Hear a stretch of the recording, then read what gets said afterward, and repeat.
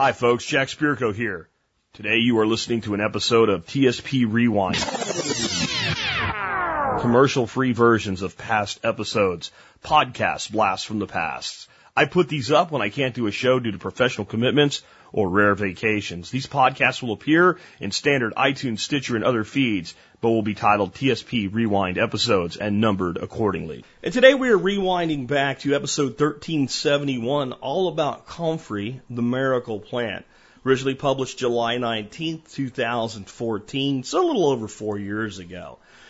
So this episode was recorded in the current studio near Azle, Texas, between I really don't talk about this much. Our actual location is somewhere between the towns of Lake Worth and Azle, Texas. We're kind of in that in-between area out here in our wonderful unincorporated part of Tarrant County, where we have a Fort Worth address, but the city of Fort Worth don't get to tell us nothing about what to do, including what we can grow, other than certain things that you just can't grow anywhere in the United States. And one thing we definitely grow here, and we will continue to grow more of as we continue to build out more systems, is Comfrey. Comfrey, I say the miracle plant. And I think sometimes when you say something like that, people say, well, is that hyperbole or something? I mean, is it really a miracle plant? It's not a miracle in the concept of, Jesus feeding people with, feeding a multitude with a couple pieces of bread and fish. It's not like a miracle that can't be explained. We can look at every single thing that Comfrey is capable of doing, and we can come up with a completely valid scientific explanation for why it works. So it's not that kind of a miracle. But for one plant to be able to do so many things is, in the conventional use of the word, to me, nothing more than a miracle. We've got a plant that can work as a fertilizer, providing N, P, and K, also a dynamic accumulator of silicon, nitrogen, magnesium, calcium, iron, and other micro and macro elements. If we can make a liquid fertilizer, we can mulch with it. We can do something called leaf boosting that you'll end up with today. If that was all it did, if that's all Comfrey did, you could grow this plant and it made fertilizer for other plants. It could be used a multitude of ways and dynamically accumulated minerals on your property. Would you not say that's just an amazing plant that you should grow? Okay, additionally, it can be used for medicine. It is one of the best rejuvenators of skin cells that there is. I have seen Comfrey do things to wounds that I can't explain how it works so well and so fast. You're talking about a plant that if you make a salve or any type of a healing thing for it for a wound, that the only thing you shouldn't use it on is a deep wound, because it'll heal the top so fast it could trap infection inside the wound. That's how fast it heals a wound. I have seen it do things with ant bites and stings that one guy said, what kind of sorcery is this? I got tore up by fire ants right in front of people and wiped my hands down with comfrey leaves, and it just never broke out. You got to get it quick for it to do that, but the fact that it does. It works on broken bones and sprains. Its original name was bone knit. That's its folk name. It works on bruises. You can make oils and salves, and it has thousands and thousands of years of history of being used internally. And today, I can't tell you to use it internally because you're not supposed to, because the government says all of a sudden it will kill your liver. But I will give you a deep understanding of the slander campaign done to Comfrey and why the results that say you shouldn't use it internally are bullshit, and then you can make your own mind up. And use some damn common sense if you do, please. I'll also talk about growing it, how to successfully grow it, why it's not this unbeatable weed that goes everywhere that people think it is. Why you actually have to put a little bit of effort into maintaining your comfrey, because other plants will choke it out. Yes, as long as you have one little piece of root down there, it'll come back.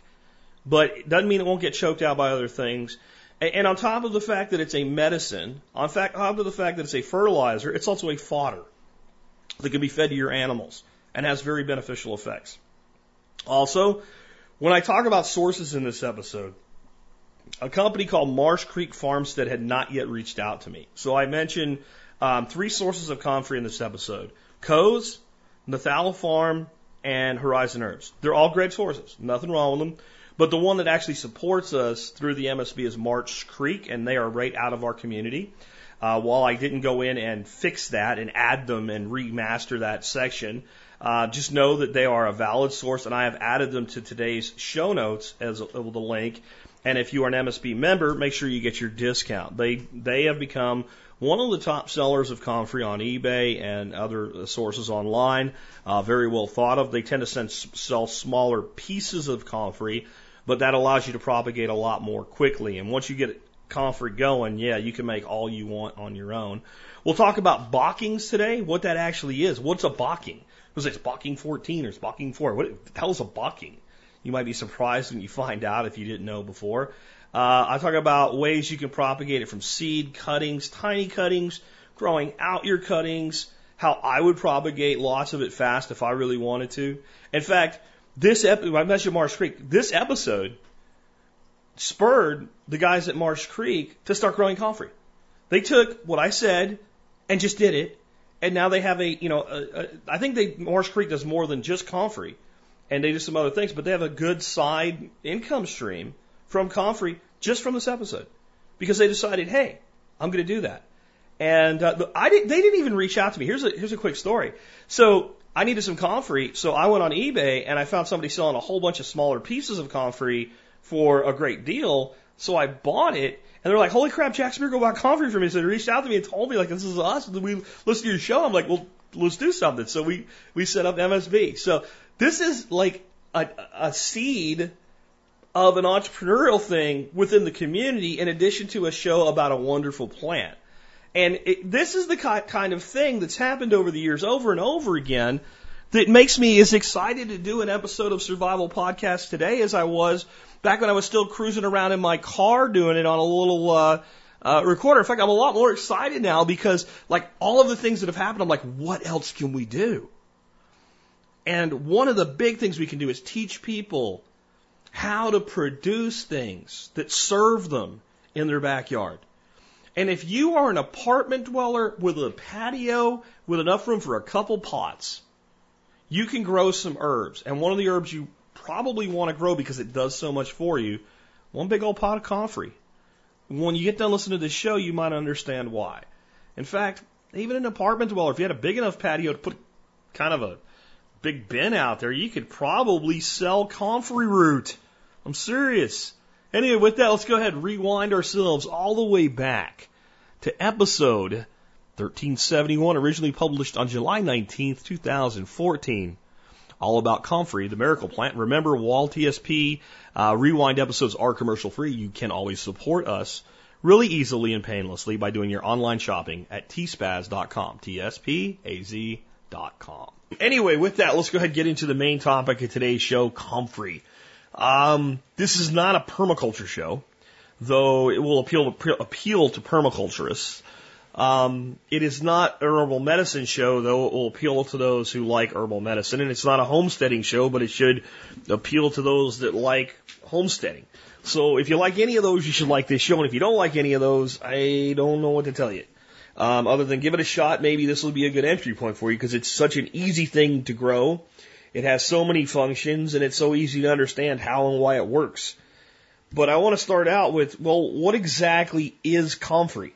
I mean, it's a plant, duh, right? But what is it? I mean, where does it come from? What is it about Comfrey that makes it unique? What does its taxonomy come from? Well, it's in the Cyphrum is the species, which is basically all Comfreys are Cyphrum. And you hear Cyphrum officinale, which is the wild form of naturally reproducing Comfrey, and there's other wild forms of other subspecies.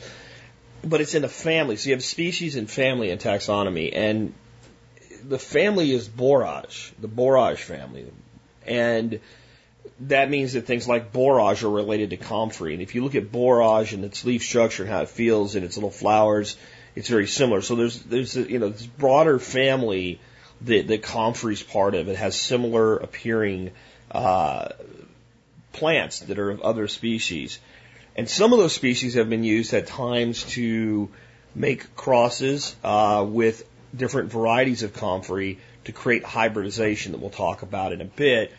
And the interesting thing about that hybridization is that it actually creates a sterile plant that does not reproduce from seed, which for people that are concerned about having comfrey spread too much is quite useful and quite valuable. And there's some other advantages to hybridization we'll talk about in a bit.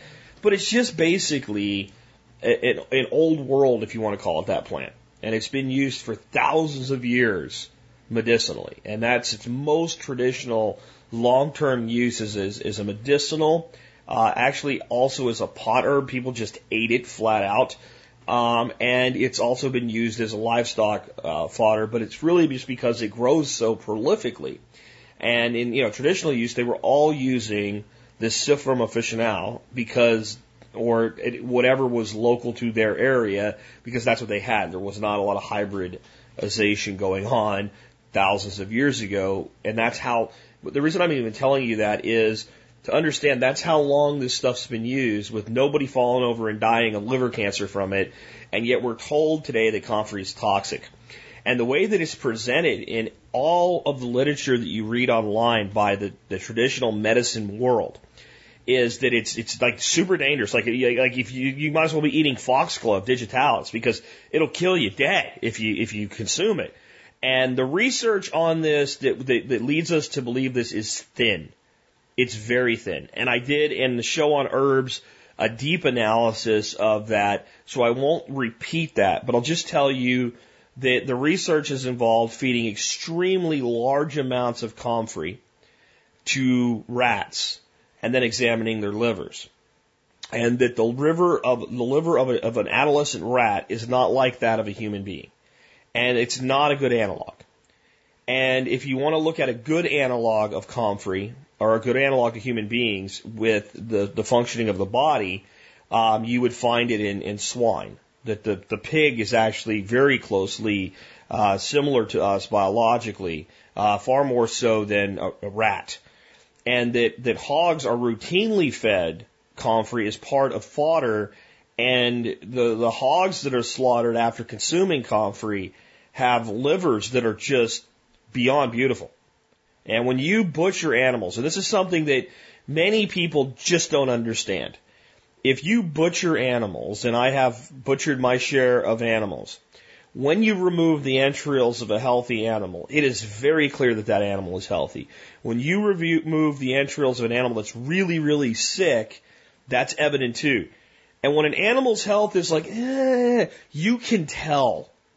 Now, I'm sure that you could put slides under a microscope and show definitive differences, but a healthy liver, a healthy heart, those two organs are very good indicators of overall health.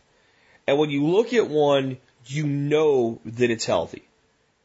And when you have butchered wild game and you become accustomed to that, and then you take part in butchering an animal that was, feedlot raised and that type of thing, instead of something that's pasture raised and fed supplemental grains as only as necessary and things like that. An animal that doesn't get to eat, like a chicken that doesn't get to eat insects. When you butcher one of them, you know immediately, even if that animal looked healthy, that animal's health is just not where it belongs. So this is not, definitive biological research, but what I'm telling you is the animals that I have opened up that have had comfrey as part of their diet, their livers look magnificent. And to me, that matters. I know it's only anecdotal evidence, but to me, that matters a lot. I feel there's only two explanations for why comfrey has been so vilified by the establishment. It is either just nanny state, teacup crap run amok. We found one thing that might be wrong maybe sometime somewhere, so, oh my God, call in the troops and protect everybody. Or it's an outright slander campaign because the damn thing is so effective. And it replaces the need for so much. And I also think we're being lied to about something else. I'm going to talk about the healing power of comfrey on wounds and injuries and things like that, especially skin injuries, and a bit, but what the explanation is well, the comfrey has allicin in it. Now, allicin is in a lot of other plants. It's pretty high in comfrey, but it's in pretty big concentrations in a lot of skin creams and things like that. And they don't have the healing power of comfrey. They just don't. And the healing power is evident to anybody that tries it and observes it. I'll just say that. It's not mystical. It's some chemicals in the comfrey, and I think the allicin plays a part in it. But I think there must be other constituents and components to comfrey that add to what the allicin's doing. It can't just be that. Or when we take an extract of this stuff and use it, it should be just as effective, and it's not. And there's observable facts about comfrey and its effectiveness. Lawrence D. Wells is a guy whose books you may want to look up. And the only one that's available in Kindle format, which I prefer for my books anymore, is Comfrey Past, Present, and Future. In that book, Wells gives descriptions of people who were treated with comfrey because doctors were like, there's nothing else we can do. These were elderly patients, infirm elderly patients with ulcers and bed sores and things like that. These were patients that were going to die. And they had put every antibiotic to work. They had done everything they could to get wounds to heal. And anybody that's worked with the elderly knows they get these types of sores, and they're all but impossible to heal. And using poultices of comfrey was effective and used multiple times and recorded by medical doctors multiple times of causing these things to reverse course and begin to heal. And again, these were wounds that would not heal by any other means. So when I say that the healing power of comfrey is real and that the research done to tell you it's toxic is skewed, I mean it. And again, I could go into a deep explanation if you really want one. I'll put a link to a forum thread where this is really well explained, and you can go back and listen to the last herbal show I did. I'll put a link to that as well. And you can hear the diatribe and all the different things that went on and how ridiculous calling it toxic for internal use really is. I will say this, though. The toxic component are alkaloids. The alkaloids do exist, and they are toxic, and they are in there. Now, the little white button mushrooms that you get at the store, okay, there is a toxin in those that is the exact same toxin. I mean the exact same. Not similar, not close. It is the exact same toxin that exists in a destroying angel mushroom. You eat a plate full of destroying angel mushrooms, it will kill you dead. Okay? They are one of the most dangerous to consume mushrooms in the world. They don't make you high, they make you dead. All right? And that's why they're called destroying angel or death angel. The nice thing about destroying angel mushroom is it's so obvious. It looks like it looks. And once you know it, you don't eat it. Okay? Weird enough, squirrels eat them and it doesn't hurt them and no one's sure why. See, this is why we don't compare a rat to a human. You eat a destroying angel mushroom, you die. A squirrel, which is a rat with a fluffy tail, it's very good eating, by the way, eats a destroying angel mushroom, he doesn't die. So we shouldn't draw these analogies where they don't belong. Anyway, those two mushrooms have the same toxin. So there's toxins in a lot of things. It's the quantity that gets you. Now the reality is, when we go through the different types of comfrey here in a second, the Cyphrum officinale, or the wild comfrey, has lower alkaloid content than the hybrids. And the leaves have a lower alkaloid content than the roots. So the more of the root or the more of the hybrid you use, the higher the occurrence of these alkaloids. And they do cause problems in the liver, and they can result in liver complications, leading and be carcinogenic in large quantities. You have to eat, even with the hybrids, a lot of comfrey. And these alkaloids are much higher in the roots. So if you're going to do what's illegal and use it for internal use, and I can't advise you to because I am not a medical practitioner and it's illegal for me to do so, but if you're going to choose to do it, it might be good that you know that, and you might choose to use the leaf of the wild form of comfrey or less of the leaf of the hybrids and not use the root if you're going to use it internally. Just saying, you might want to know that. just because it would be smarter. Now, to cover my ass, I'm going to say this. If you were going to be stupid and drink gasoline, it would be better to drink a drop than to drink a gallon, right? So a drop would be very, very bad in the gasoline world, but it would not be as bad as a gallon. I'm just covering my ass here because I don't want somebody saying that I'm advising people to do this. I will tell you that personally, at times, I do use Comfrey internally, and I am not dead, nor is my liver collapsing in front of me. Okay? Plain and simple. And I'm sure a few adult beverages that I might have tonight might actually be more damaging to my liver than a cup of Comfrey tea. I'm pretty sure of that. But yet alcohol is not illegal and Comfrey is for internal use. Okay? So I just think that the research has been done wrong. It's been done poorly. The best example I've ever seen was a study done where it was fed to rats as a portion of their diet, not like their entire freaking diet, but it was dried root ground up and included in their diet at a fairly high ratio. And when I did the math, the human being would still be eating basically a bushel basket, damn near, of comfrey leaves a day to be the equivalent to what these rats were consuming. And I just don't think it's right what the government's done with this. And I'll leave it at that as we move on. I want to talk about the different types of comfrey and what balking means. Now, I've heard a lot of people when they're talking about comfrey that kind of know it in passing call it blocking. Like it's blocking, like because that would make sense. You're dividing it into blocking 1, blocking 2, blocking 3, blocking 4, whatever. It's balking, B-O-C-K-I-N-G. It's a village in Suffolk, England that's called balking.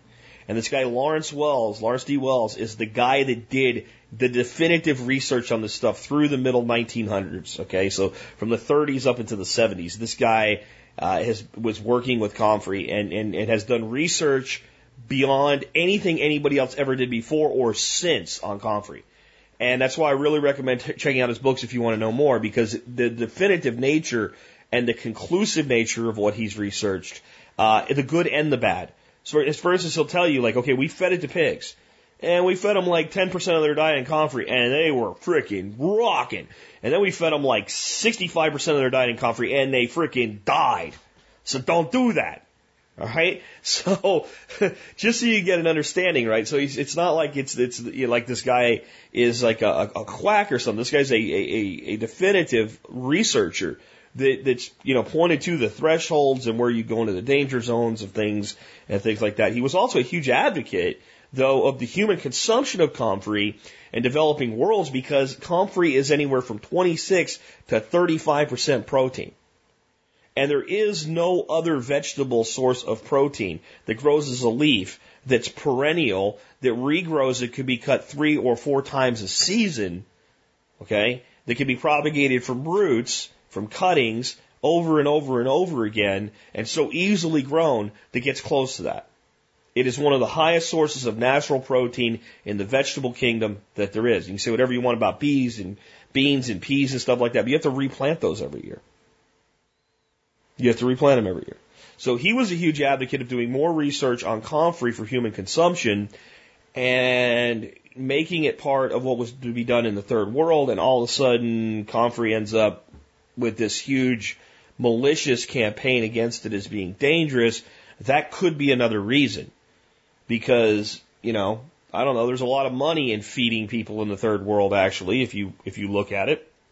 I know you don't think there is because they're all non-profits. Well, when government gets involved, which it is, and multiple agencies are created and people are selling in the mealy porridge and things like that, there's a lot of money there. I'm just saying. And if you empower those people to provide for themselves locally without the need of herbicides and pesticides, because we don't need either one of those for comfrey.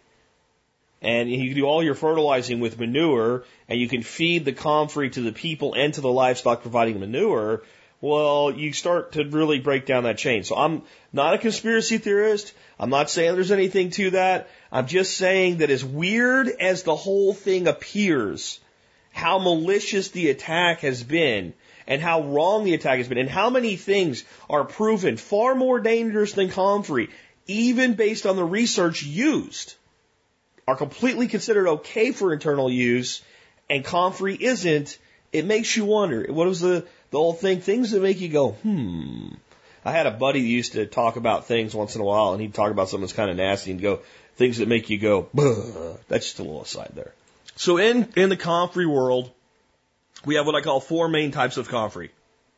We have true Cyphrum officinale, which is the original wild Comfrey, Balking 4, Balking 14, and right? And that's I'm dead serious when I say because they're like some taxonomist, some botanist somewhere knows what it is, but that's the normal reaction for people. The Cyphrum officinale reproduces from seed, like most plants do.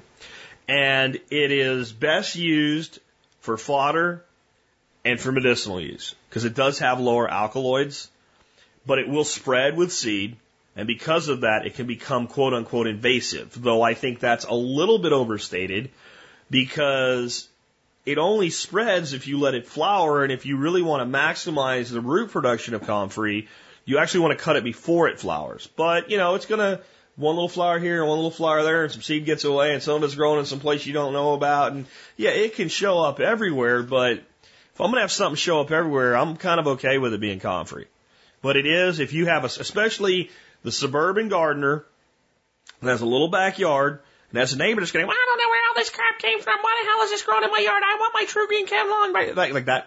I can understand where you really wouldn't maybe want to grow that, but that's what that is.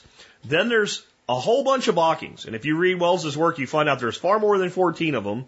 So what happened to 1, 2, and 3?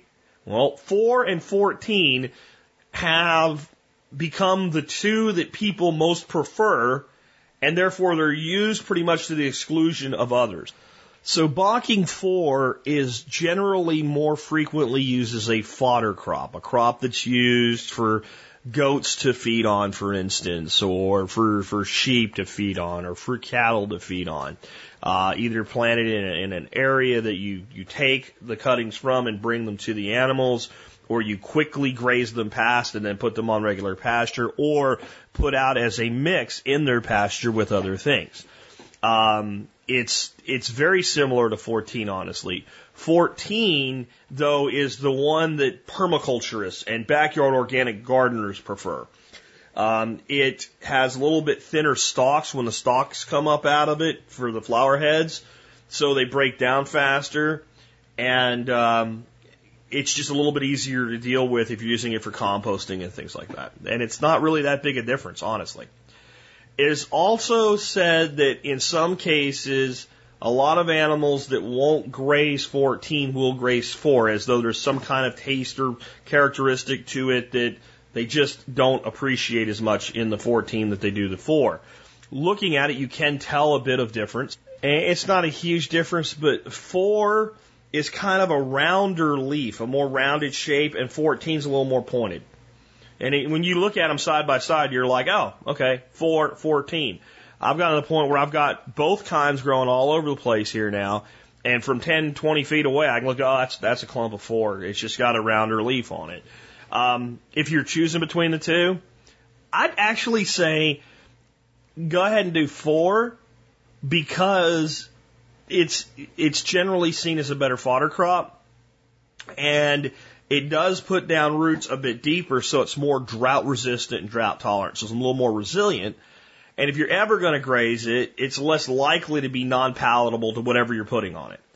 But I haven't seen anything turn down one versus the other here, though the only thing that really eats it here are the ducks and the geese. The chickens don't really eat much of it when it's live. They'll peck at it here and there just a little bit. I figure they'll take what they want.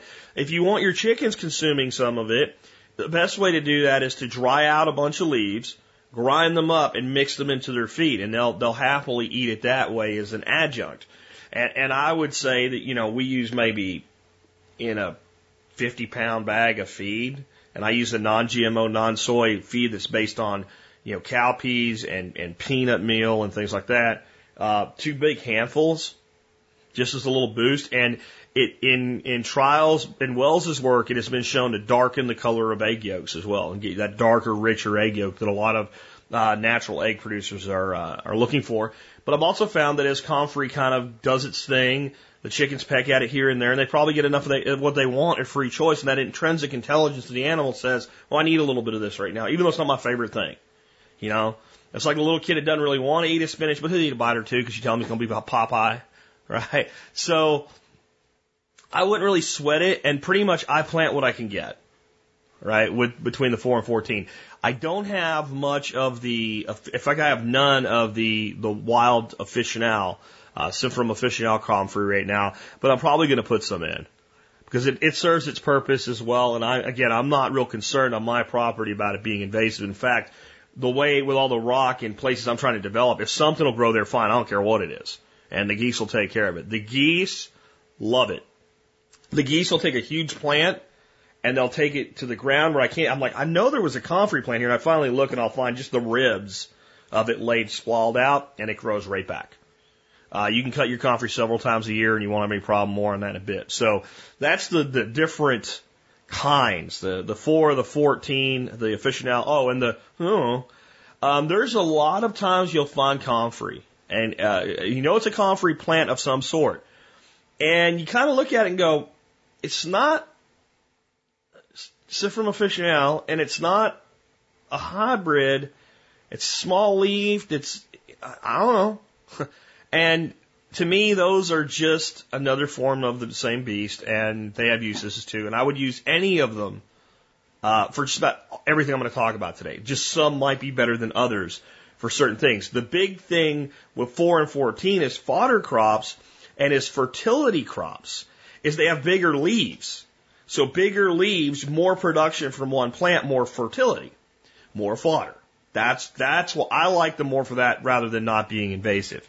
When it comes to propagating it, the wild Comfreys and the Comfreys can be produced from seed. And they're the only ones that can, and it has a reputation of being very difficult to do. And if that were so, no one would worry about it being invasive. It's not difficult to do. A germination rate is high. The reason I think people believe that it's difficult to propagate from seed is, one, it's so bloomin' easy to propagate from cuttings that why would you? And two, people get a hold of seed that was taken from a plant that's a hybrid and it's sterile. So it won't reproduce. So then it becomes, well, it doesn't work. It doesn't germinate. Well, if you get, wild Comfrey seed, it will germinate just fine. You'll get 85, 90% germination.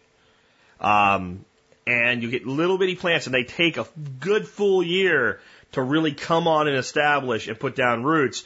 And you probably wouldn't be taking that plant and pulling it out and taking cuttings off of it until at least its second year. And at that point, you've got something really going on. You really do. And it's very resilient, wild Comfrey. So seeds, the way I would do Comfrey, if I was going to put it from seed, I would start it in small pots.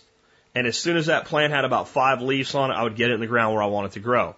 And I wouldn't put it anywhere unless I want it there for a long time, like forever. There are some ways to get rid of it, but it's tough. I'll just tell you that. And sometimes when you think you've gotten rid of it, 4 months later, the phoenix rises and up the leaves come from that one little piece of root that survived in the ground. And you don't know how because you covered it over with a piece of plywood for a year. It will come back. Now, I don't see this as a problem. I see this as a solution. Because I can plant anything right next to that Comfrey plant, and whenever that Comfrey plant's taking up too much space, I cut the leaves and throw it to the roots of the plant that's growing next to it, and it feeds it. So I don't have a concern, but I feel obligated to tell you that it will be there for like your lifetime, most likely. The number one thing that will eventually choke out and kill your Comfrey is grass. If you let grass run unabated where Comfrey is, it will eventually choke out Comfrey, believe it or not. Especially aggressive grasses like Bermuda and St. Augustine. The easiest way is from root cuttings, crowns, etc. And that's pretty much you take your piece of root, you put some good fertility there, some composted manure and compost, you bury it, and it grows. And you can't do it wrong, but there are ways to do it right. And they are this way. If you buy a whole, we'll call it a plant. Now, when we think of plants, we think of leaves and what have you. When you're buying Comfrey roots and they say it's a 2-year-old plant or a 3-year-old plant, it's basically they've dug up the Comfrey plant and they've trimmed off a bunch of the roots and they've left the main structure of the whole plant. And that's going to grow very, very rapidly into a very large plant very quickly. And it will put down a lot of additional root really fast. And those usually sell somewhere between $5 and $10 a piece, depending on how old and how big and what quality you're getting. Then there's what's called a crown, or a crom some people call it, but it's really a crown. And when you pull a Comfrey plant out of the ground, a lot of times you'll get places where it's spread out and it's started to bud up and send out a new plant. Okay? And it's going to send out that new head, so to speak. But it hasn't really developed much yet. Sometimes you'll get a big nodule like that that's not even begun to come up out of the ground yet, but it's kind of got its own little nucleus going on.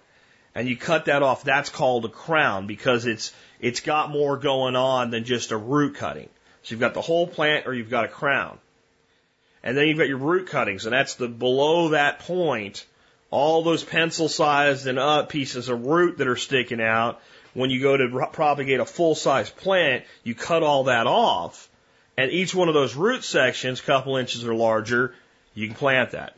If you're planting a crown or a plant, you put it in the ground as it would grow. The obvious part that would be up goes up, and everything else goes down. Plant it a couple inches deep, and it'll go from there. Again, you really can't do this wrong, but these are the right ways to do it, the best ways, the best practices.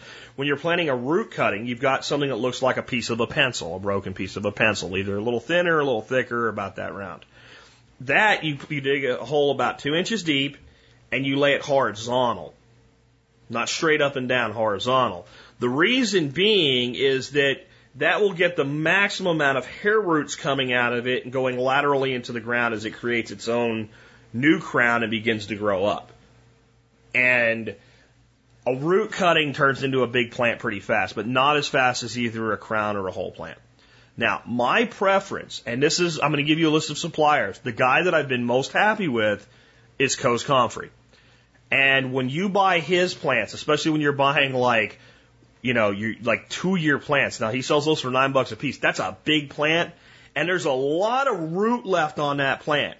And generally, I can take one of his plants and I can cut 4 root cuttings off of it. I can usually do that with his 1-year plants, but his 2-year plants are just huge. And I can get 4 or 5 nice little pieces of root cutting and still put that whole big giant crown somewhere where I want a big plant and propagate those root cuttings. So if I look at root cuttings, they're about $1 a piece. So in that 2-year plant, it might be $9, but I'm going to get $5 worth of cuttings off it. So now it's a $4 to $5 plant.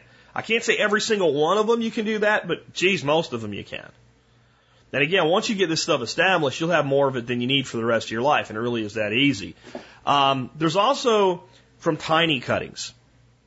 And this is best done, for me anyway. You start it out in a container and then you move it to the ground. And people say, Comfrey doesn't do good in containers. Well, if you grow a great big 2-year-old plant of Comfrey in a container, it doesn't do good at all.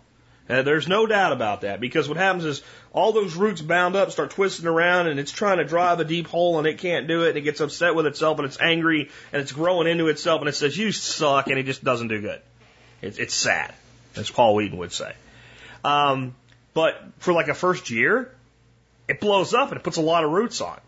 And those who were at my last workshop, I had some pretty big, I'd say they were about 1 foot by 2 foot containers, about 1 foot deep, which is a little too shallow really. And I had some Comfrey crowns last year that I didn't really know where to put. I didn't have the land developed enough yet to be putting it all out. And it was midsummer and it was hot as hell, and it just wasn't a good time to put it out. So I put each one into one of these containers. And then this spring, I got tons of cuttings off of that. We planted it all over my food forests, and I still gave away, I think anybody that wanted to left with 4 or 5 cuttings. And a few crowns and what have you as well. And that all just came from, I think, 5 of those containers and 5 crowns. So you can do it in containers. You don't have to, but you can. if you're using a tiny cutting approach, then using some sort of a small container and getting the plant a little bit established before it goes in the ground makes sense to me. I saw one guy on YouTube, basically his containers where he saved toilet paper rolls, and he cut them about 2 inches long, so it probably gets, 2 out of one roll, and then filled them with potting soil, and then put little tiny cuttings of comfrey in them. And with a couple of weeks, you got leaves up and little hair roots coming on, and you can just take that. You can take that whole piece of cardboard, just shove it in the ground like a little in-the-ground planter, and it'll decompose, and that plant will take off. The reason you might do this is if you wanted to make a lot of it really, really fast, right? Because, I mean, you could order 20 roots, plant 10 of them somewhere on your property, take the other 10 of them, cut each root that's, cutting that's, 2.5 inches long, they usually are, into a bunch of little 1/4-inch pieces, and turn those other 10 into 100, maybe, plants, at least 50. And if you then took one of your crowns and planted it into a big container, next year you could get a bunch more cuttings, another crown, another plant, and a whole bunch more babies. I mean, you can go nuts with this stuff. And it's amazing to me how hard it is to actually find suppliers of roots, being that it sells well. And a lot of times these guys are sold out or have limits on how many you can buy, and it sells for a good price. There's just not enough of it out there right now. And I think it's because when we get to the supplier section, I'm going to tell you first, look around. See if you can find any. Like, if you have friends that garden, they might have some. They might not know what it is. They might be like, oh, it was here when I got here and it's cool, so I left it. Because you can basically take a shovel on a growing comfrey plant. It's going to sound horrible, but you can. And just like cut it in half with the shovel and yank half of it out of the ground. Trim the top off that's left. Throw some nice, good compost and manure around it. And in a couple of weeks, you won't know you ever hurt that plant. And everything you've yanked out of the ground can be broken up, cut up, and planted. So, you check around first. So, my big point is don't hold your nose at the cost of the initial plants. Because if you want a lot of it, you only need a few to get started. I would say that if I wanted to do a lot fast, well, let me tell you, there's 2 ways I might do a lot fast. One would be get yourself some 5-gallon buckets and drill some holes in it for good drainage. Use a good organic potting soil with high organic fertility in it. And get yourself 3 or 4 one-year plants and plant 3 or 4 buckets with that and keep them in a semi-shaded area and take good care of them for a year.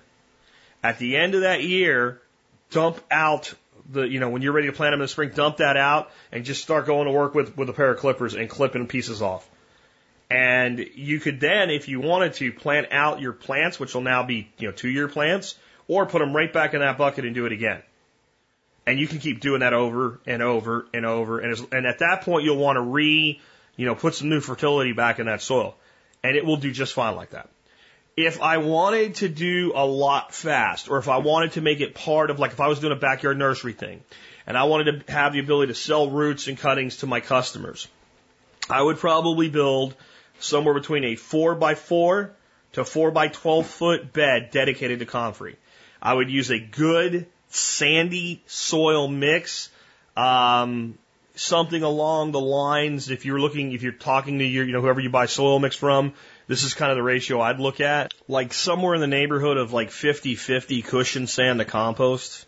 I mean, that would be perfect. 60% compost, 40% cushion sand, 40% compost, 60% cushion sand, somewhere in there. A good sandy soil with lava sand mixed in it would be all right too. The reason is I want for what I'm doing here, Comfrey doesn't need this, okay? But for what I'm going to be doing as a propagator, I want something that's very loose and very friable, that when I go to remove that plant, I can get a lot of it out without it breaking. I'm going to go all the way down a foot till I get into native soil before I'm going to probably have to break root. Which, by the way, those are going to come back and grow right up through there, which is nice. And I'm going to be replanting some. And in that bed, I would plant. And I would, if I was going to do this, I would be buying 2-year or older plants. I would plant 1 plant basically per square foot in that bed with a staggered kind of checkerboard pattern, and I would mulch that to keep other weeds down. And when it came up and got to be big, I would cut it down to only a couple inches high, and I would cut it 4 or 5 times a year, which may seem counterintuitive. But every time you do that and it starts to re-sprout, it's going to dump a bunch of the energy that we're going to support the leaves into the root system, and you're going to get more roots. And then in, early spring, I would dig up the roots. I would take all of the cuttings that I want for propagating elsewhere or for sale, and I would replant my main plant crowns back into there. And I probably just wouldn't sell, 2, 3-year-old plants. But what you could also be doing is if you had multiples of these, propagation for propagation. So you have your 1-year plants here, your 2-year plants here, your 3-year plants here. By the time you get a 3-year plant, you've got a huge plant. That'll bring a lot of money. So you might then sell that off and be bringing your seconds and bringing them up that way. Right? So you could have 4 or 5 beds doing this. And I think out of, 4, 5, 6 small raised beds with that type of a soil mix, you could probably produce more comfrey than you could sell locally. I don't think you even need that much. I think you could do this with 1 bed and just sell cuttings. Just sell cuttings. Root cuttings and crowns. Root cuttings $1 a piece, crowns $2-3 a piece. Or just use it for your own propagation. And that would be the number one way that I would personally do it, especially in a small scale, suburban environment, semi-rural environment where you don't have a ton of land. And in that type of soil mix, it will grow beautiful, long, deep, straight roots. And I would do that raised bed with 2x12s. So that gives you 11.5 inches before you're down in native soil, which is a long way for that root to go before it even touches native soil. And if I wanted to get crazy, I might even raise that bed up a little bit more. You're going to have to keep it irrigated. I would go ahead and I would put in a grid pattern, PVC pipe that would probably paint to protect it, or I would use the gray, what's called brown pipe. It's gray, UV stabilized. I would drill around each plant, I would drill a couple 1/8 inch holes, and then I would set a timer on that. A little cheap plastic timer. Turn your water on, you set your timer for, half an hour, and I would drip irrigate it that way. And I would never let anything grow in there but comfrey if I was doing it for this purpose. And I would build that semi-grid patterned PVC thing so that it's not buried. It sits on top of the bed. And when I need to work on my comfrey and pull comfrey out, I can just pick the whole thing straight up and move it off. I can even just disconnect it and put it away. And if you keep your beds 4x4 to 4x8, you could just take that thing, 1/2 inch PVC, and put it away during the winter. And any time of the year you don't even need irrigation, just put it away whenever the plants have been cut or what have you. If you want to go through and cut with a scythe and do your cutting with a scythe and cut the whole bed, pick it up, lift it up over top of the plants, set it to the side, come through with your scythe your comfrey off, take it to the side, do whatever you're going to do with the cuttings, and then put your irrigation back on. Just saying, that's what I would do. Taking kind of the square foot gardener approach to comfrey propagation. Now, uses for comfrey. Why are we doing all this? Number one is fodder. Cows, chickens, pigs, geese, you name it, they'll eat it. You do need to know that you do not want to be feeding this like it's hay. The issue with alkaloids and liver toxicity is real. When I say that it's overblown by the government, it's ridiculous what they do, I mean it. But if you lock an animal in a cage and you do nothing but bring it comfrey fodder, you will kill it. Now, that's not just comfrey. There's a lot of things that if you fed 100% in the diet to an animal, and that animal normally would never eat that much, but it's like I either starve or I eat this, so I guess I'm eating this gruel again today, you'd kill it. But I would try to keep the percentages of comfrey in the diet of an animal below 20%. And I think 10% is plenty to get all the benefits of it. And if you're allowing animals to freely graze, that's going to happen by itself. They're not going to load up on just comfrey. And they'll go through peaks and valleys. So my geese will go out and they'll just hammer a plant to the ground. And sitting right next to it, 20 feet away, 10 feet away, there's another plant. Same balking, so it's not a preference. They've had their comfrey for a while. they might not touch it for another week, and then also they'll come back and hammer it. They know what they need, and I think it's better to handle most of your grazing and feeding free choice. If you are, a backyard, livestock person, small livestock, rabbits, chickens, whatever, and you're pretty much cut and bringing to the animal because you can't paddock shift and can't graze, then I think you try to stay in that 10% range. A little handful in there and everything else that they normally get, and bazinga, and let them have it. All right. The next, though, is fertilizer. Let me give you the NPK ratio of fertilizer. That's nitrogen, phosphorus, and potassium, right? 1.8 nitrogen, 0.5 phosphorus, and 5.3 potassium.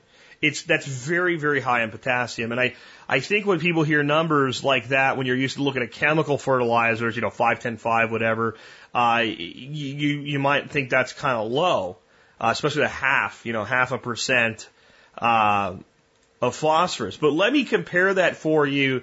And this is dried comfrey leaf. That's what this is that has that ratio. Let me compare that for you to farmyard manures. So if we look at something like a cow, a dairy cow, 0.25, 0.15, 0.25.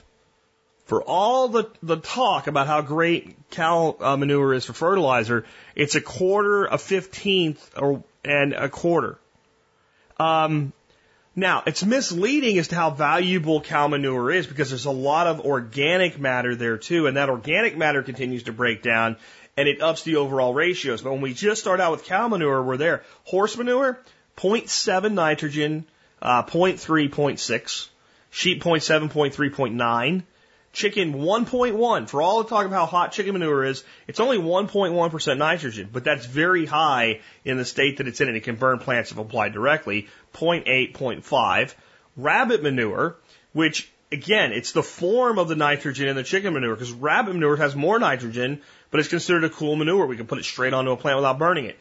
2.4, 1.4, 0.6. Now, I want to read the last number to you, right? That's the potassium number. The last number of dairy cows, 0.25. Last number of a horse is 0.6. Last number of the sheep ratio, 0.9. Last number of a chicken, 0.5. Last number of a rabbit is 0.6. And what is Comfrey again? 5.3. 5.3. So, and again, 1.8 nitrogen. It's the phosphorus that it's low in. And phosphorus is an element that's a little bit more complicated in some ways to get into your soil. But even 0.5% of phosphorus is a lot for a plant to have. And it's very bioavailable. I mean, the reality is there's probably plenty of phosphorus in the rocks and minerals that are in your soil. Your plants just can't naturally get to it. And if your soil is alkaline, then there's not a lot of breakdown of that phosphorus into bioavailability, and Comfrey can get it. So it just right out of the gate is a good fertilizer if you just had dry leaves and sprinkled it around. It's as good as compost in reality. But it's also a dynamic accumulator. Now, what's dynamic accumulation? I just explained it sort of. So there's probably lots of phosphorus in your land, but it's bound up into a rock or a mineral or a granule of something, and your plant has just got, its little roots all over it. It just can't get it, especially if your soil doesn't have a lot of fungal and earthworm activity and other, exudate activity going on, and it can't get to it. Comfrey, when others can't, Comfrey can. And through the biological activity of the soil, there's always some there, unless we've totally killed it, nothing will grow. Is able to reach out and through relationship with fungal and other things, touch that rock, and a little bit of the phosphorus or other mineral is released. And it takes it up into itself, and it brings it up through its roots into its leaves. And then when those leaves are either cut or they just die at the end of the year and fall to the ground, those minerals that have been dynamically accumulated, right, are now released and become bioavailable to other plants. This is why it's such an amazing plant for improving soil, even if you just grow it and chop and drop it, because it does this accumulation. Well, it accumulates silica, which is huge. You guys that have problems with squash bugs and vine borers like I do, plant Comfrey and put it all around your squash. You increase silica, and you decrease the damage done by squash bugs. Nitrogen, magnesium, calcium, potassium, and iron. So there's a lot of talk about our soils being depleted in nutrients, and your food no longer has the minerals and vitamins and nutrients it used to. The soil's not depleted in nutrients. The soil's not really depleted in nutrients because the nutrients, these elements like calcium and iron, they're not really in the soil, so to say. They're in the rock. They're in the rock and they're in the sand, and they're not generally floating around. Now, there used to be a lot of it floating around in the soil. It was there, but it wasn't floating around the soil just because, well, there was that much and we took it and now it's gone. It was floating around in the soil because the soil was alive with worms and nematodes, both beneficial and bad, with protozoa and bacteria and fungi. And all of this activity, this soil food web, caused all these reactions with this hard matter like rock. And when the rock had little bits of acidic activity, just chip away at it, it released its minerals into the soil so the plants could get to it.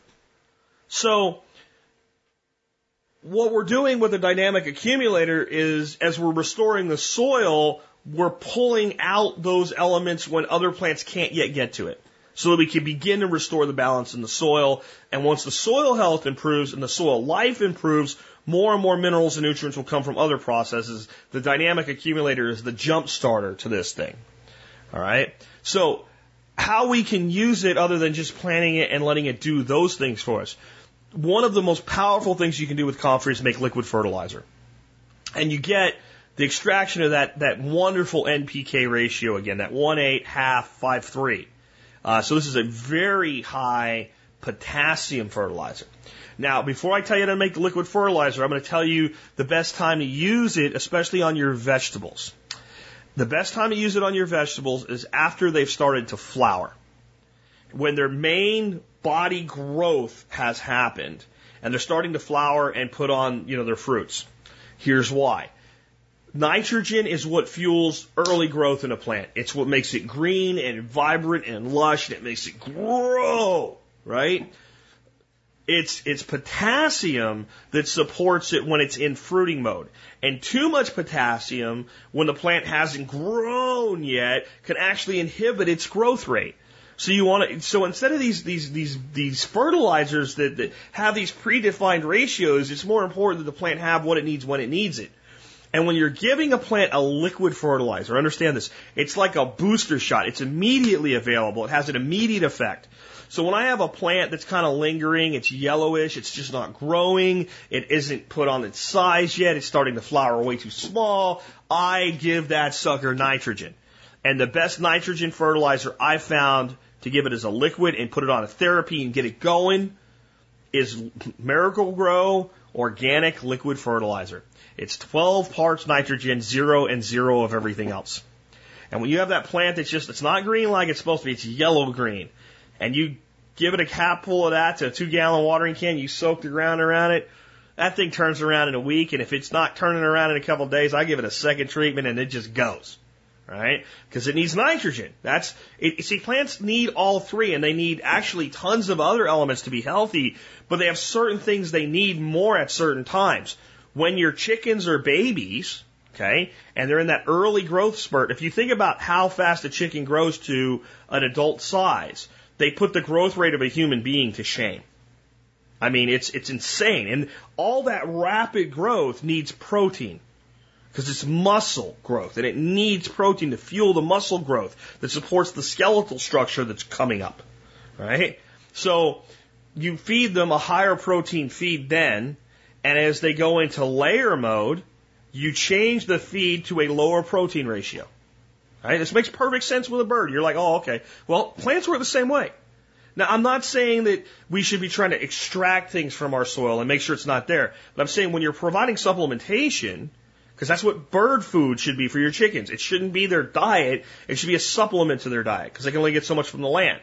It should be all on that. So you're supplementing them with something that's got a higher protein ratio during the high growth rate. Supplement your plants with nitrogen early and supplement them with potassium as they're into productivity. All right, so this fertilizer I'm going to tell you to make, use it after the plant's put on its primary growth. Not all, just its primary growth. So the way you make this is easy. You home brewers, you probably have a bucket that you could sacrifice to do with this already. A bottling bucket. 5-gallon bucket with a little, like a little drain tap at the bottom. And there's all kinds of places you can get little drain taps and build this. You can make a great big one out of a garbage can and get a thing at Home Depot to put a hose bib on it or whatever. But whatever you make it out of, set it on something high enough or make it small enough that you can lift it when it's full. You can open the bottom up and drain the liquid out of the bottom. You do not want to have to take the lid off and dip it out because it is going to stink. It will not work for catfish bait, but I imagine if you can figure out a way to make it work for catfish bait, it would catch lots of catfish because it stinks as bad as any catfish bait or chum you've ever smelled in your life. It stinks. It's black, inky stink. But oh my God, is it wonderful. Take your 5-gallon bucket or other container and fill it about 80% of the way with loosely packed comfrey leaves and stems. Not packed in there tightly, just like loosely packed. So there's lots of room for water. Fill it almost to the top with water. Put a lid on it because it is going to stink. After about 4 weeks, and really it's at premium 6 weeks on, the liquid that comes out of the bottom when you open it will be an inky, black, stinky goo. Dilute that 15-to-1 with water. So you can see that you make, by the time you figure out the leaves are breaking down, releasing some of their liquid, the water, in a 5-gallon bucket, you're making about 4 gallons. But at 15-to-1 ratio with water, you just made 60 gallons of fertilizer. That's why I said you could do it with a big, drum or water barrel or something like that. But think about it before you do, because it's a lot to get rid of. And there's a couple schools of thought on this. When it's empty or half empty, take the lid off, hold your nose, fill it back up with water, and keep it going. And you can keep it going all season long like that. And then the other school of thought is, well, you've kind of extracted most of the goodies from it, so when it's empty, dump it somewhere and then keep going. So one of the other things that Comfrey is really great at is a compost activator. So a great thing that you can do is kind of time using up your Comfrey liquid fertilizer with starting a big compost pile, where you're going to do turn every couple days type of thing, your typical hot composting. And when you go to build your compost pile, take your residue from your bucket, and when you've got about half the pile built, just dump it all over it and then cover it up. And that'll keep the stink down, and it will help really supercharge, activate, get that compost going. You can also start compost as an activator with Comfrey just by cutting 4 or 5 or 6 big leaves and including them in your pile. They really are a great compost activator. You can also make the liquid Comfrey feed pretty much just by packing the bucket tightly with Comfrey and then putting the lid on it and not using any water. It will come out really thick and gloppy, but it'll work. I prefer to do it with water. And I've had some people say, well, you just put bricks on top of the Comfrey and keep it under the water. And that's a good idea, to put a brick or a rock on top of it. But I want a lid because, again, it's pretty smelly. They call it liquid manure for a reason. But, think about what I've just told you. With a few handfuls of leaves, you can make 40 gallons of fertilizer. And then still have leftover that can be mulched somewhere, because it'll stop stinking once it dries out. Or pull your mulch back, put it on the ground and cover it up, or just dump it somewhere where its fertility will go to good use. And you can make it again and again and again. You just need to plan this out in about 4 to 6 week cycles to get really good results from your Comfrey. So by the time you're putting your seedlings in the ground, you should be taking some cuttings of your Comfrey leaves and making a batch for that year. And it's super easy and super effective. Straight mulching, though, I don't have time to do that this year. I'm not going to do a fall garden, whatever. Cut leaves, pull back the mulch around your plants, put the leaves on the ground, throw the mulch back on top of it, and it'll break down and ooze out its black, inky goodness just that way right there. Okay? Or just chop and drop. Just chop it and throw it around the bases of your trees, your fruit bushes and things, and it will do all of the fertility, wonderful things that it does, and it will just grow back. So it's free fertilizer, and it's one of the best fertilizers you can get. There's a technique that I was just talking about there. I kind of call it leaf boosting. And we can do that with, let's say I put a tomato in the ground. I can take 2 or 3 comfrey leaves, and once I've kind of, packed the dirt around that tomato's roots, lay them around it like a sheet mulch, and then put my mulch over top of it, and that will release into that tomato's root system. If you're doing potatoes, you take your seed potato and you wrap it, if it's a big leaf, maybe a half a leaf, or if it's a small leaf, 1 leaf, wrap it around your seed potato and plant your seed potato in the ground. You'll have better potato productivity than you've ever seen in your life from doing that. It actually is pretty effective at helping sweet potato slips as well. Take half a leaf when you do a sweet potato slip, dig your hole to stick your slip in, put your slip in, drop the leaf in, and bury it. Just wonderful, wonderful boost. And potatoes and sweet potatoes, anything that's tuber based, everything I said about the potassium slowing it down, right? The potassium speeds it up from the beginning. It's different.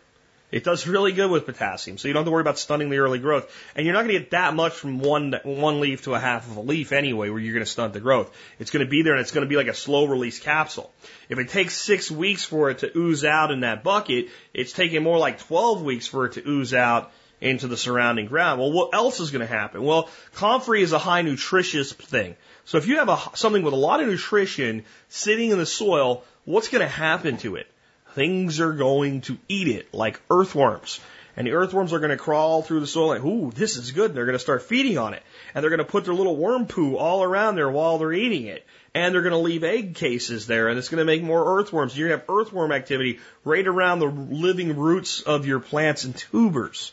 It just doesn't get any better than that. So it's like bait to bring in the fertility producers and the soil turners that do all the work for you while you sleep.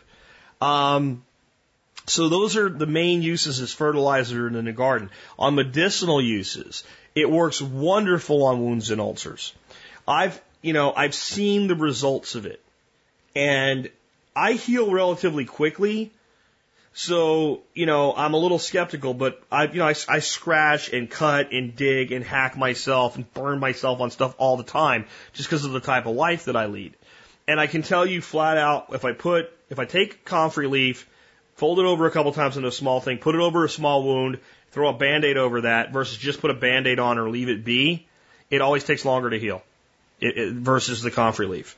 Comfrey and plantain both work good for that. In fact, a small piece of plantain leaf and then a comfrey over top of it and a bandage is probably the best thing in the world you can do to help a wound heal.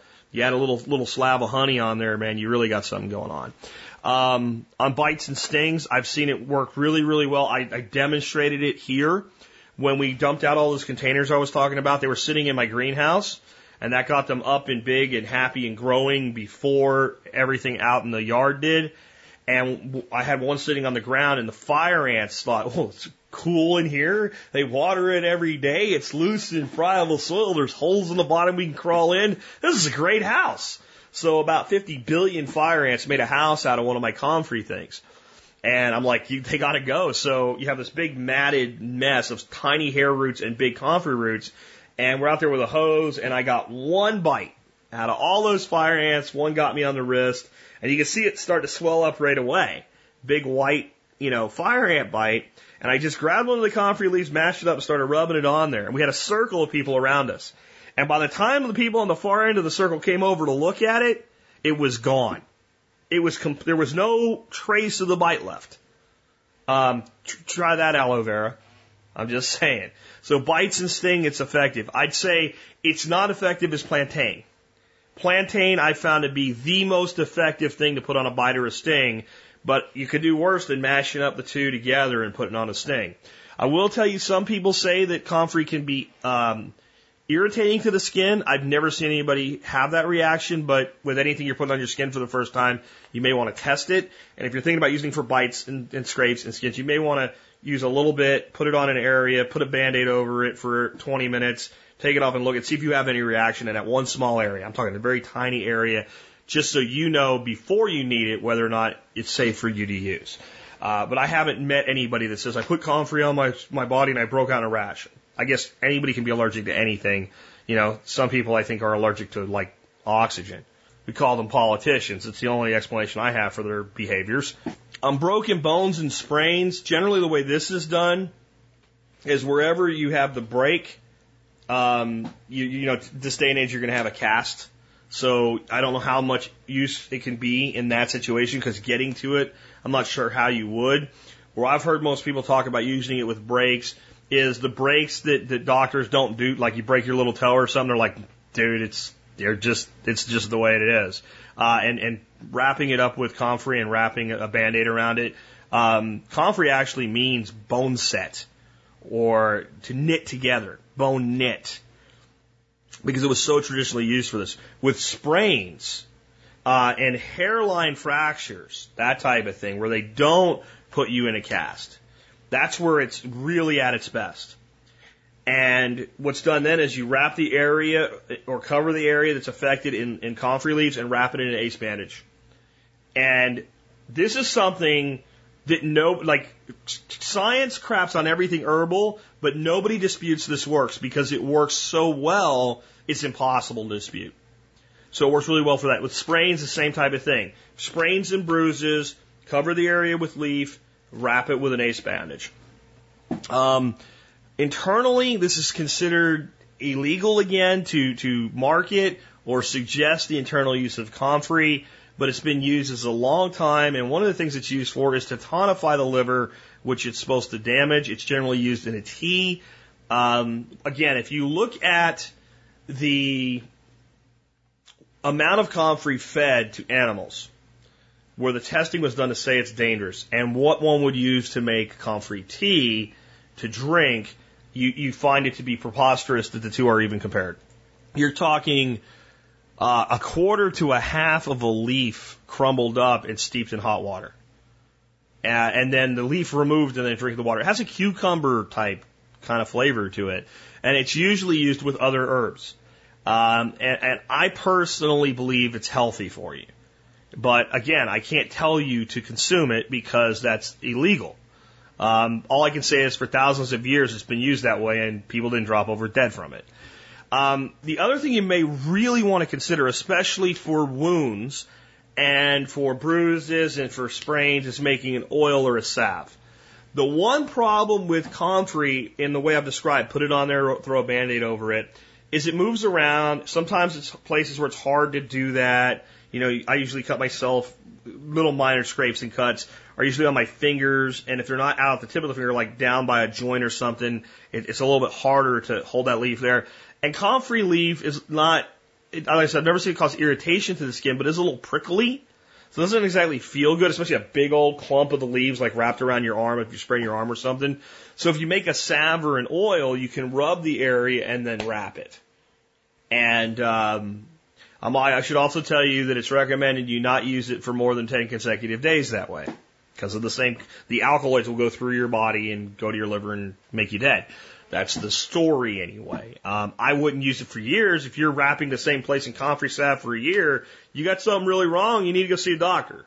But I think 10 to 14 days is a recommended maximum topical use consecutively of Comfrey. You'll need to check with your healthcare practitioner or do your own research to learn more on that. But oil and salve is really pretty easy to do.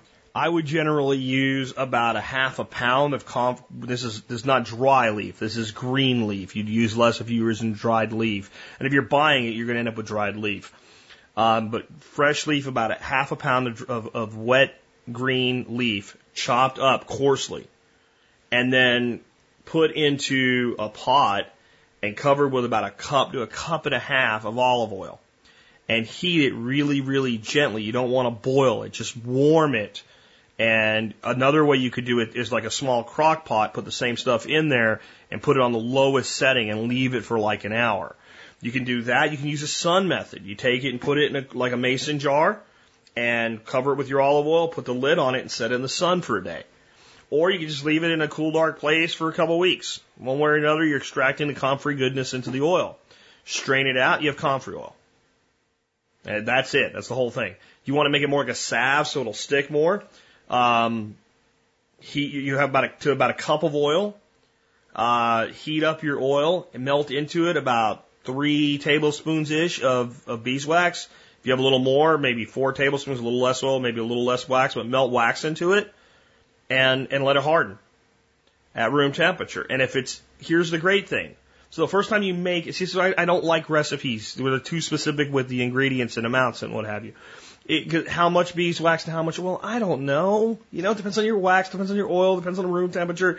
Let's say you let it harden and it's just, that's not quite salvy enough. It's a little too oily yet.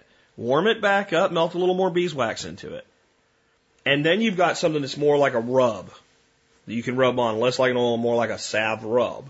And then you can rub that into wherever area you want to use Comfrey. And I'm telling you, for sprains, sore muscles, hairline fractures, it is the bomb. It's probably the best medicinal use that there is for it.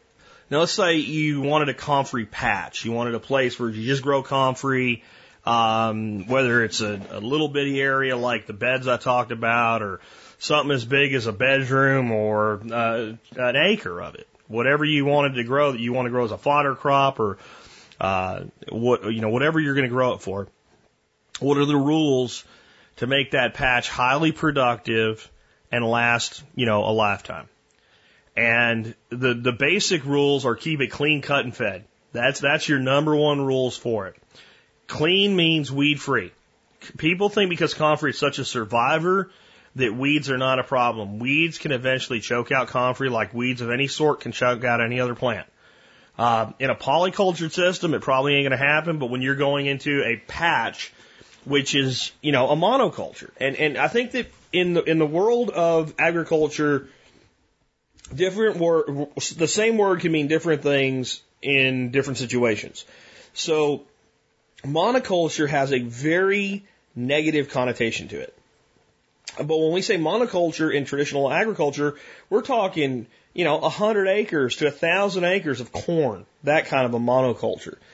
Then what we have what I call like patchy monocultures or patchy polycultures, a tenth of an acre Comfrey patch that's surrounded by a massive amount of biodiversity. To me, it's a monocrop in that spot, but it's not really a monocrop because it hasn't displaced diversity. It's part of diversity in a patch. And in nature, we have patchy clumps that are dominated by one thing. I probably wouldn't ever grow an acre of Comfrey, and if I did, I'd probably grow 10 1/10 acre patches. I would probably never even do this, but I'm going to tell you how to do it if you want to, because we need people doing it just for propagation to make the roots more available, honestly. But number one, clean, so weeded. Number two, cut. If you want maximum yield in leaf per year, and you want maximum development of roots per year, you do not want it to set flowers. Setting flowers takes a lot of energy for Comfrey. So every time it's high enough that it's just about to start setting up stalks and flower, you cut it. And it'll grow right back. Think of it like grass. When you cut grass, you're not like, oh no, I cut down so much of it, it'll never cut. You're like, well, that's what you got to do. You got to cut the grass, and 2 weeks later, you got to cut the grass again. Well, it ain't quite 2 weeks, but 3 to 4 cuttings a year. So it must be cut, and it should be fed. It's another thing. It is a survival plant. It is like Comfrey's like a survivalist hippie. It's like the Cody Lundeen of herbs, right? It just kind of sits there and doesn't really care. It's like, dandelion, you're growing next to me. Cool, man. That's fine. It's not allelopathic in any way. It doesn't really choke anything else out. For all the talk of the invasiveness, other than it spreads by seed, it's not really invasive. It doesn't send runners out.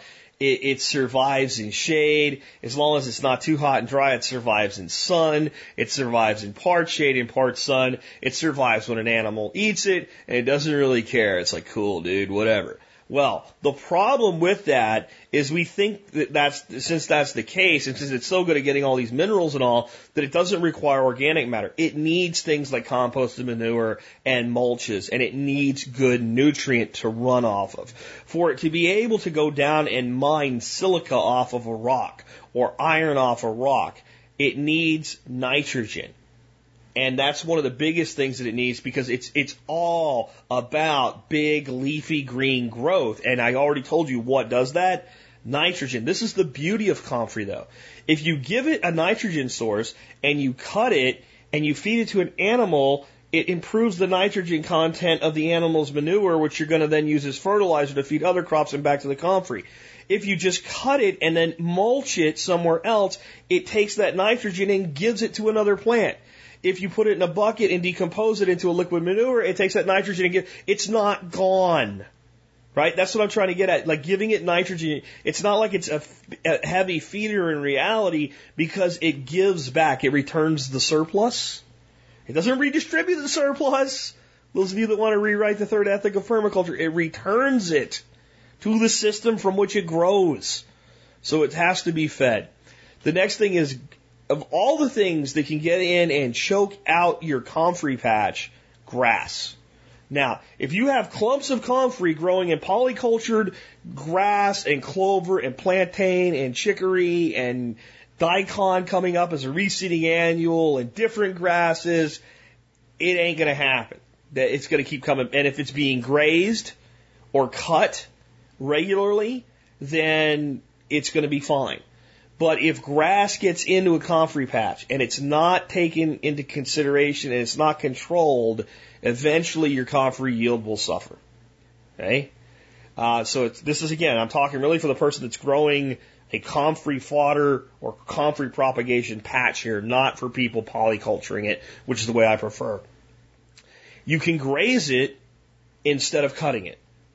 But if you graze it, think about what I said. You don't want animals taking the bulk of their diet from comfrey. So you would push your grazers through fast and then take them to where they would normally graze. And then you would pulse them through again a couple days later and pulse them through 3 or 4 times over 5 or 6 days, and they'll graze and trample it down, and then it'll start to regrow. So you can, if you just wanted to graze it and you wanted to keep a patch, instead of cutting it, you could graze through it. And that actually would have a lot of value, because while your grazers are in there, they're going to put grazer turd everywhere, and they're going to fertilize all at once. And they'll be dropping grazer turd of the comfrey they ate the day before or the next day when they're going through again. But you have to move your grazers through pretty quick over a period of time if you want to do this effectively. And it's a great way to do things, because when they're in there, if there's any other little weeds and stuff, they're going to pluck that out. Probably the thing that will graze your comfrey the heaviest is going to be goats and sheep. They love it. I don't know that I would ever let cattle go through my comfrey patch if I had a dedicated comfrey patch. It's a big, heavy animal, and I'm trying to keep more of this monocrop type thing. They're going to mash things really, really down. It's going to grow back, but it's going to compact the soil and all. Your smaller grazers, geese, I would push through it. I'd let geese sit in there for an hour or two until they're bored. And then when they're bored, they're all going to be sitting there looking at you like, let me out. And, you know, I would tell you, plan on to take down, unless you have a lot of geese, to take down even a small patch of comfrey with your geese, you can plan on weeks. The thing about geese is if you give them free choice to your comfrey patch, they'll go in there whenever you want and reduce your overall cutting needs, and they will never wipe it out. At least in my experience. And if you have enough geese, if you have 1,000 geese, and a 40th of an acre patch, they might wipe that out eventually, I guess, but they'll get bored because there's not any there to eat anymore, and it'll grow back. But in general, if you had a pretty big clump and a nice flock of geese, they're not going to wipe it out. But I prefer it polyculture, but that is the best way to do it. I prefer the more distributed polyculture manner. As far as spacing, you space your plants in for a patch like this. Now, we're not talking about intensively managed propagation bed like I talked about with about a 1 foot spacing, about a 3 foot spacing on 3 foot spacing. So 3 foot apart and 3 foot between rows. In Lawrence D. Wells' book, he said you can go 2 feet with no problem. I probably wouldn't be closer than that. About 2 foot spacing in a situation. And, you know, you could plant a pretty big patch, you know, with a big handful of roots. And if you're willing to let it take a little longer to develop, most of the root cuttings you buy, guys, you can cut them in half and easily get 2 out of each one.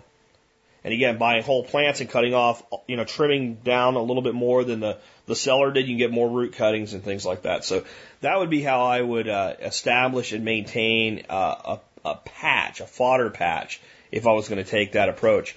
Where you can get them, Again, first check around, you may find that it's growing on your property already for all you know. If it's just there, if it's just on your property growing and you didn't plant it and it wasn't like managed by a gardener before you bought the place, it's probably Cyphrum officinale. It's probably wild Comfrey that reproduces from seed. And again, if you start looking at different ones, you'll be able to tell. It's a smaller, more pointed leaf. If it's a really rounded leaf, you're looking at big leaf, you're looking at balking 4. If it's a pretty big pointed leaf, it's probably 14. I say that because the only two known varieties of hybrid I found, and both are referred to, by the way, as Russian Comfrey, are 4 and 14. But check around first, see if anybody's got it growing or what have you, because most people that know what Comfrey is, if you say, I need some, will just yank some roots off one of their plants and give them to you. But if you can't and you want to buy some, the best place I've found has been Coast Comfrey. That guy is awesome. A lot of times he's sold out. A lot of times he takes a while to ship. He always throws in some extra stuff for me. I've never really even talked to the guy. He's left me a thing where he said you can call me for an interview, and I don't know. I just don't call people for interviews. If you can't fill out my guest form, I'm sorry. But he just seems like a great guy. And I'm happy to keep sending him business. He's got my logo on his site now. I guess whoever runs his site for him put it there. He has amazing quality. What he ships you is going to do beautiful for you. Another place, and if I say the name wrong, I apologize in advance. It's Nantahala Farms, Nantahala, Nantahala Farm and Garden. She's in North Carolina, this gal. She sells, he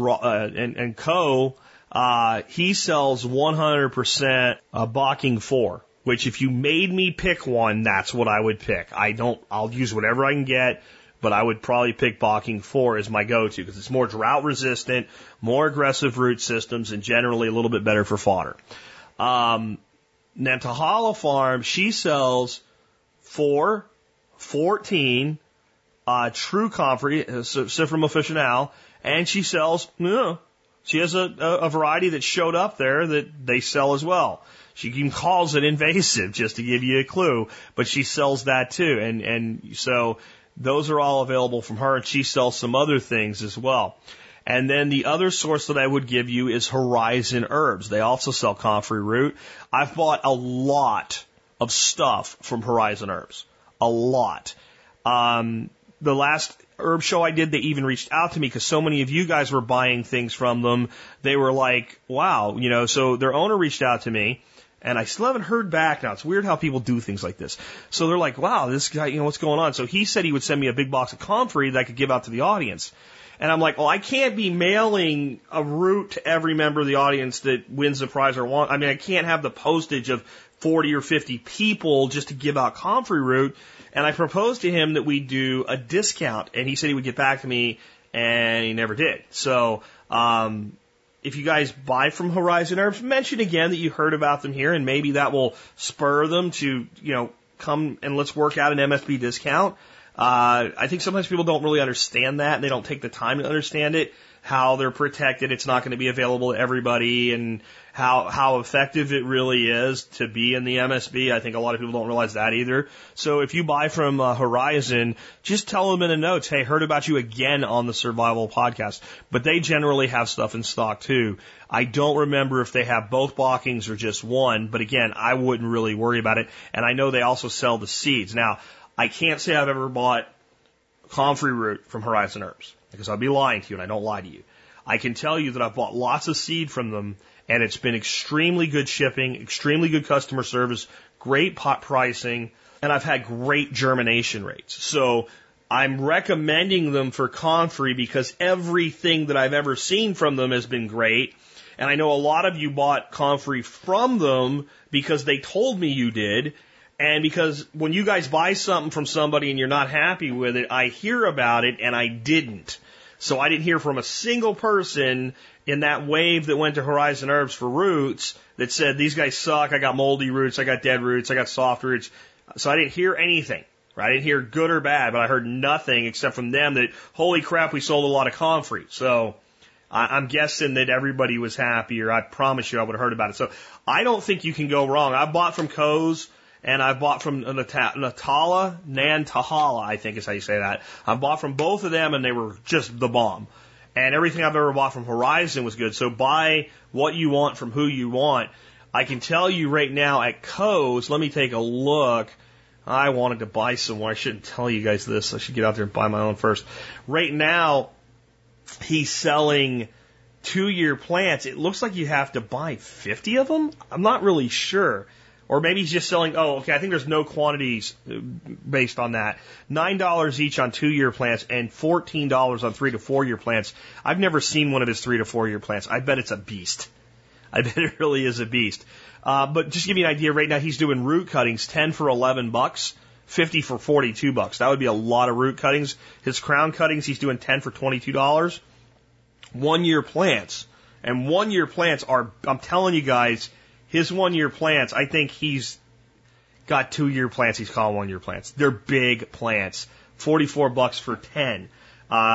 So my math says that's $4.40 a plant. That's pretty daggone good. Nantahala, she's doing, I think, $5 a plant, and her plants are really nice.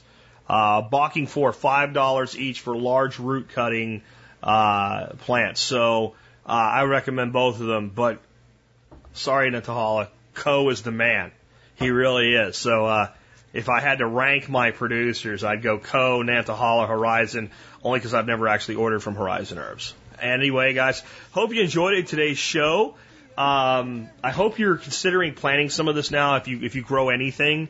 And even if you're not going to grow it, consider at least learning about it, getting a supply of the leaf, and using it for topical applications, for wound healing, for burns, for sprains and bruises. It is just, I don't know of anything that works as good for those things as it does.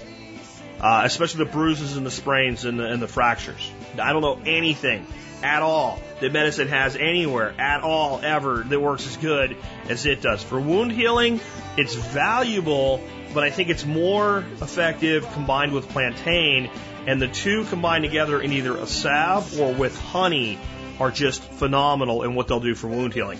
With that, this has been Jack Spirko with another edition of the Survival Podcast, helping you figure out how to live that better life if times get tough or even if they don't. It's in our food these days, you know it's on our TVs. Sometimes we forget we are what we eat. I don't know the answer. It's like there's nothing I can do. It's the price we pay, I guess, when we follow all the rules. There's a better way to do this. Let me show you a better way. You don't have to be another face in the crowd. Don't have to live the way they tell you to. Make your own way, and the others will follow. Revolution is you. Revolution is you.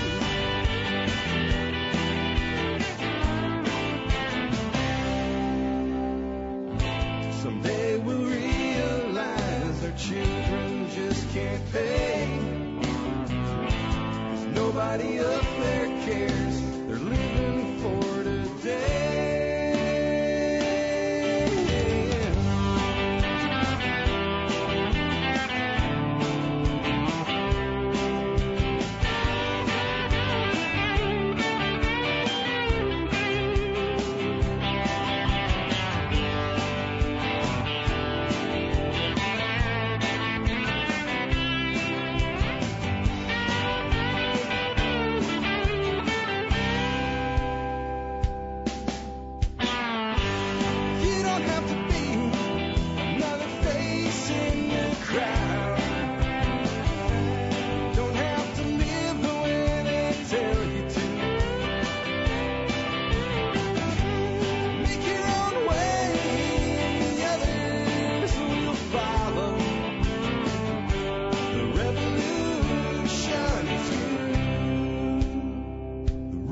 solution is you.